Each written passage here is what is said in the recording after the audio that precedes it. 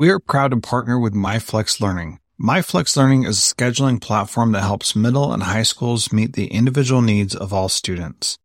Students can easily create and manage time for flex blocks, win time, activity periods, RTI, counselor and teacher appointments, and so much more.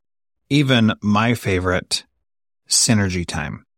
And with its built-in accountability tool and reporting features, MyFlex Learning solves your challenges around getting kids where they need to be and understanding how flex time is spent. Make flex time work for you. Visit myflexlearning.com/BE to learn more and receive $500 off your first year. That's myflexlearning.com/BE. This B Podcast Network show is presented by iExcel. iExcel's all-inclusive online teaching and learning platform simplifies edtech needs and accelerates achievement in 95 of the top 100 U.S. school districts. iExcel delivers personalized learning across a comprehensive pre-K-12 curriculum, including math, language arts, science, and social studies, and helps you assess student performance through actionable, real-time insights at every level of your school or district. This one solution performs work that typically requires dozens of tools. Want to find out why so many leading districts trust iExcel? Visit iexcel.com/BE. That's iexcel.com/BE. Welcome to the Transformative Principal Podcast, where we learn how to be an amazing educational leader. I am your host, Jethro Jones. Are you ready to be a transformative principal? I'm looking for about 10 people who are ready to do what it takes to lead with integrity, find balance, and take your school to the next level. If you're looking to improve your leadership in a measurable way, go to transformativeprincipal.org/mastermind to see if you qualify to join a group of like-minded people who are ready to be the best principals in the country. Welcome to Transformative Principal. Today I'm continuing my conversation with Tom, and he said something that was so profound in the second part of the interview. He says, when it gets tough, we will turn to each other when we have clarity of purpose. When we don't have clarity of purpose, we will turn on each other. That is so powerful, and I've seen that happen so many times. Take note of that. Pay attention. I hope you enjoy this interview with Tom Hierck. And I'd like to talk about interacting with challenging staff. I had an interview with Randy Sprick a few months ago about the same topic, and I think that getting as much help as we can on that topic is really valuable. So how do you, as a principal superintendent, what advice do you have for us in working with our teachers that are challenging because of personality or because of belief system or attitude? I mean, what is your advice for helping us out there? Yeah, no, and I think, you've hit on a couple of things right there. One of the first things I always say to principals is this: realize this, you've never stopped being a teacher. You just got bigger kids in your classroom, right? Yeah. Your faculty ends up being your classroom. And by extension, you might see the same things you see in a typical classroom. You've got a whole bunch of different learning styles. You've got a whole bunch of different approaches. And so we've got to make sure that we're not letting our personal learning style as individuals be the only style we embrace, right?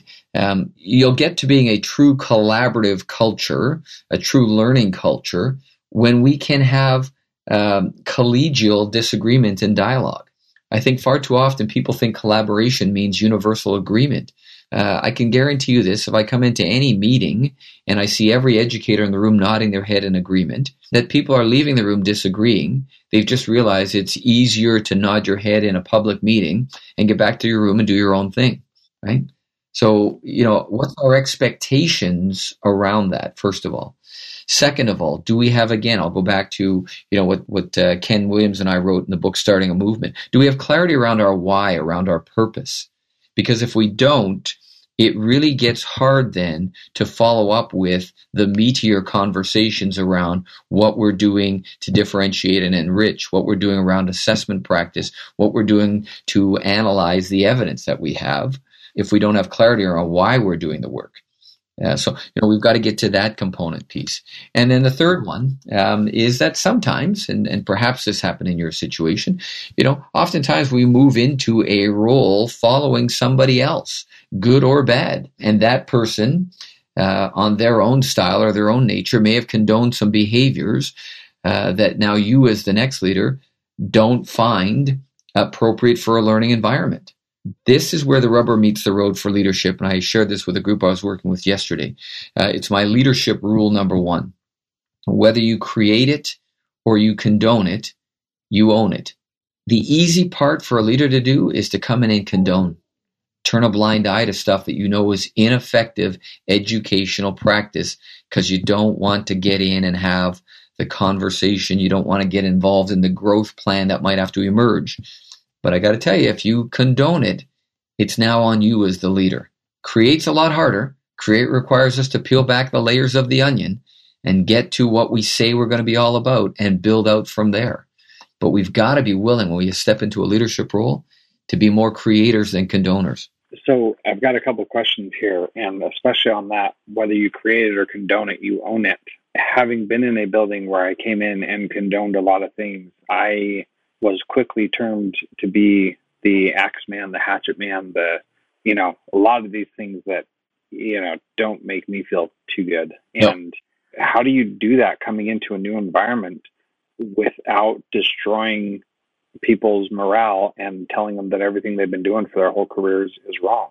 Yeah. Boy, I had that almost identical situation shared with me yesterday, right? You walk into a situation that you and probably everybody inside knows is not, again, a conducive learning environment, but it's comfortable. The analogy I gave yesterday was on a scale of 1 to 10, we've got some schools that are functioning as a 7, right? 7's good enough. Nobody ever complains about being a 7. Colin's work, good is the enemy of great.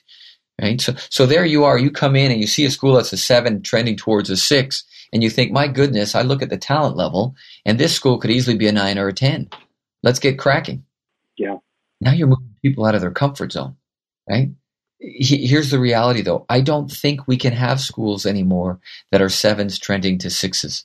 There are lives hanging in the balance. I think every school I've ever been in has the adult talent to be a 9 or a 10. The first step we take towards that is to get clarity on our purpose. There's some questions we can ask. Why did you become an educator? What do you believe?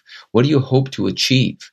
There's yet to be a teacher, when I talk with them, who doesn't mention wanting to be a difference maker and doesn't mention kids in the first couple of sentences. All right, well, let's use that as our anchor. Let's start talking from there out. And now let's reflect on current practice. We have a profession that on some levels wants to remain largely unchanged despite the world around us. We've got 21st century kids being taught by 20th century adults using 19th century content on an 18th century calendar. And we wonder why there might be a little disconnect at times. Yeah. Right? We've got to be willing to break through some of that. So I've got to be able to sit down with you as the incoming leader to say, so what's your contributions, Jethro? What do you do? What don't you do? What are some of your beliefs? I think too often we don't spend enough time on getting purpose clarity. Right? And this, sometimes has been framed around traditional mission statement work. Well, I was going to go there. Right? You're tapping into a pet peeve here. And what happens with traditional mission statement work. Far too often, the purpose of creating the mission statement was to get everybody on the same page. Yep. Right. So we invite everybody to bring a $5 word. We wedge it in, and it looks so good. You can't argue it, but it's not driving practice. It's not driving daily commitments. And our mission statement looks remarkably similar to the mission statement, 5 miles down the road. All right. Then it's not speaking about what we believe. That nobody can recite or know or engage in, because it's all those $5 words that don't make any sense. Right. And when you're talking about purpose, that's not what you're talking about, right? No. When we get purpose clarity, it drives every decision. It liberates the dialogue in a school. I can give you our purpose in the hiring process. Go back to the hiring process you just did. I will take 10 minutes during the interview and slide across our purpose to you and say, hey, Jethro, knowing the skills you have, how do you see that aligning with what we believe to be our purpose here at XYZ school? And by the way, also feel free to tell us how your unique school set might shape our purpose going forward. because it's a static versus a living organic document. I want it to be breathing. I want our purpose to be clarified and owned by every adult we have in a school now, not from 5 years ago. And I want everyone to know when they come into our school, man, this is so obvious what this place is all about. They don't just talk about every kid. They don't just talk about success for all. There are so many demonstrations of it. And when we get to the hard parts, the clarity that emerges when you have purpose is this. When it gets really tough, we will turn to each other. If we do not have purpose clarity, when it gets really tough, we turn against each other. Yeah, I'm just thinking about that for a minute, because that is exactly what I have seen in many organizations that I've worked in. And, one of the more touchy things is when we were doing a training for what would happen if there was an active shooter at our school, my response was, how do we get all of the kids outside of school as fast as we can if the person is inside? Because that's all that matters, is saving our kids' lives.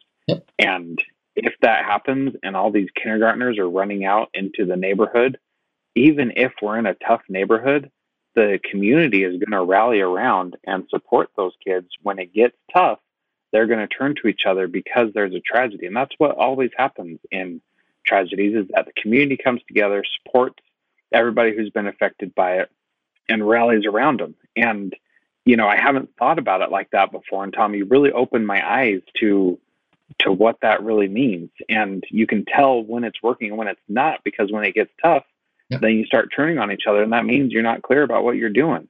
And yeah, it's awesome. Yep, that's the money question. Those are the times. And I think far too often, we do a lot of this construction work during times of relative calm, thinking about our easy to reach, easy to teach kids. Yeah. Listen, I want, and I've worked with schools now over the last 2-3 years. And for some schools, I got to tell you, Jethro, it's taken us over a year to get our purpose clarified. Not because we don't have some idea of what we believe, but because we begin to look and see what policies, procedures, practices we have in place, and they're completely misaligned with what we've said we're all about. You can't have, for example, a belief in all students and have penalty points on their academic progress and have 0 as an earned mark and have, deletions every day for the work not coming in. That already starts to reshape what you meant by all. You meant most, and only if they could meet certain demands. Well, that's not a reality. I was recently working with a group of 1,000 educators. I asked these 2 questions. First question I said was, put your hand up if you've never been late to a faculty meeting. I know, right? No hands went up. My second question was, put your hand up if you have got everything in on time that your leadership asked of you. And again, no hands went up. This is a highly skilled, highly qualified, very learned group of adults. And we can't hit it every time. And we would expect kids to? All right, let's talk about what it's really like for us. Because when I followed up and asked how many of them lost 20% on their next paycheck, my goodness, the fur hit the fan, right? How unfair practice that would be, how it would never motivate them. I said, you're absolutely right. I don't think it motivates kids either. Why are we doing it? Well, because we need to teach them how to be responsible, Tom. Yeah. But you know what the real reason why we do it, Jethro? Tell me. For me, the crux of the debate is easy versus hard. That's right. I would challenge you and any of your listeners to think about the most ineffective practices you've ever witnessed in education. And I'm going to suggest this. Every one of them could go under a 1-word heading, and that 1 word would be easy. We don't do it because it works. We don't do it because it's effective. We do it because it's easy. It is much easier to give a kid a 0 than to find out their current state and employ the most important 3-letter word in education, YET, and help them get there. Right? It's much easier. It's much easier to work alone than it is to collaborate. It's much easier to have an extended summer break than it is to address the needs of our learners. It's much easier to have a kid go back and do grade 7 a second time because we don't know what to do with a kid who's in grade 7.5. We can go through just about anything you can identify as ineffective in education, and it's going to come under that 1-word heading of easy. We got to get to the hard stuff. We got to be willing to roll up our sleeves, get messy, struggle a little bit, appear at times to be going backwards before we begin to make the kinds of progress we need in order to service 100% of our kids. Yeah, I'm inspired, Tom. Seriously.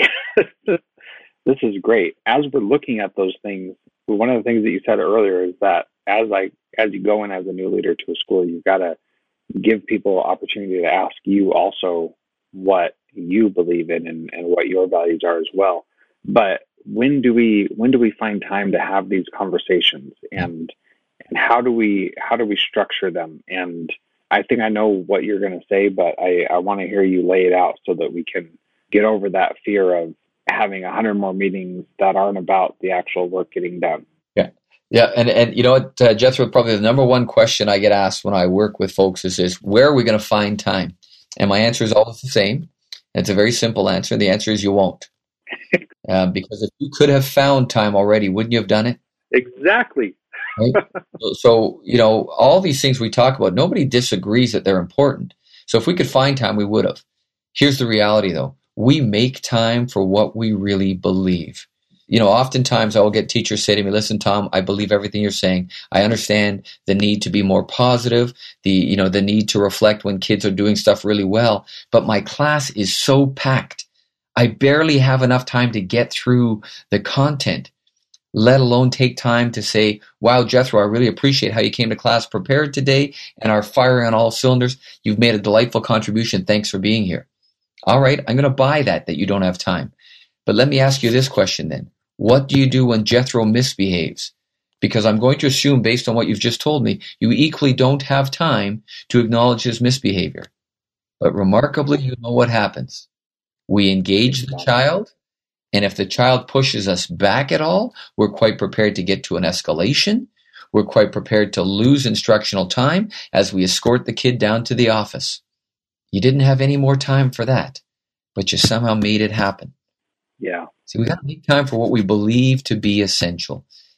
Now, let's be clear. Anything any educator has ever done effectively, the first time they did it, it took a lot of time. But when they got it cooking, they got time back at the other end, right? Yep. Good instruction takes time. Good assessment takes time. Good collaboration takes time. But the corollary is even worse. Bad assessment, bad instruction, bad collaboration takes even more time. And it's always reactive time. You know, the single biggest waste of time today in education is what I call chase time. And chase time is that time we spend reacting after the fact, trying to remediate after the fact, trying to go back now and pull apart the threads. I mean, I bet there's a chunk of your day that is spent trying to resolve conflicts that occurred earlier in the day that had somebody taken the responsibility to deal with it in the moment, might have taken 2 minutes up front, is now taking you 20 minutes at the tail end, and you're not through it yet. Yeah, you got that right. Right? Chase time doesn't work. Upfront time, as precious as it is, will yield much better, longer-term benefits. Again, I go back to the role of parenting. You know, you did your best parenting, you and your wife, before your child entered school. Those are the lessons your children carry forward, right? You can't start parenting when they hit 14. Yeah, absolutely. You know, it's, as a father myself, when I think about that, like, I need to be doing things right now at whatever age my kids are to prepare them for what's happening later. And it can sometimes be overwhelming, but that's my job as a parent, you know, and I've got to put the time in now to hope they turn out how I want them to, you know. That's my only hope, to get them to turn out the way I want them to. Exactly, right? And, you know, I happen to be parent. You know, my wife and I have 3 grown children. Our kids are 34, 32, and 29. You know what the best part is? When they all get together, they actually love being around each other. Yeah. They're all married now. They each have 2 kids. They can't imagine anything more than being with each other and having their kids be with each other. All right? That's when my wife and I kind of look at each other and it's kind of thumbs up, right? The stuff that you did early on, that you invested lots of time in, that you made some sacrifices around, you know, it meant you couldn't do some things that you may have wanted to do in the adult world, but by golly, it paid off. Yeah, absolutely. So different in our schools. right? You got to get to those kids early. You got to start to build those connections. Right? The more time you spend with kids in a positive, the less time it ends up being that you only see them in a negative. Yeah, so true. Tom, I think we could probably talk for at least 2 or 3, maybe 7 more hours because I'm loving our conversation. I respect your time and want to go ahead and close up, but I want to ask you my final question, which is, what is one thing a principal can start doing this week to be a transformative principal like you? I think, one of the simplest things, it goes right back to the first word I use, is to ensure that the relationships you have are healthy and positive. Being positive doesn't guarantee a result, but being negative sure does. Let's focus on being positive. Let's focus on what we believe to be the best in our educational colleagues, the best in our students, the best in our parent support network, the best in our community. Will you get disappointed periodically? Yep. But I got to tell you, again, being positive sure beats the heck out of being negative. That is so true. Tom, how can people find more from you, learn more about you? I've got a link to your website and your book in the show notes. Yeah. How else can they get a hold of you? Twitter is just at Hierck, Thierck. Facebook is just Tom Hierck. And then you've got the website, tomhierck.com, and then just thierck@gmail. And I'd welcome the opportunity to connect. As I said early on, I'm a work in progress. I got lots more learning to do, and I value the opportunity to connect with colleagues across our great countries. I hope you enjoyed that interview as much as I did. Please be sure to check out the first episode of this, and then also the Transformative Leadership Summit, where Tom talked more about the clarity of purpose, and you're going to really enjoy it. And thank you so much for listening to the Transformative Principal Podcast. Have a wonderful week. Transformative Principal is a proud member of the Education Podcast Network. Podcasts for educators by educators. Visit edupodcastnetwork.com for more great podcasts.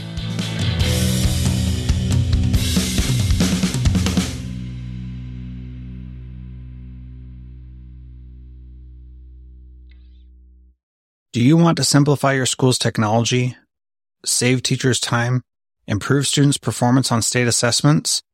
You can do it all, but don't waste another minute. Head straight to ixl.com/BE to learn how IXL's research-proven teaching and learning platform can help you achieve all these goals.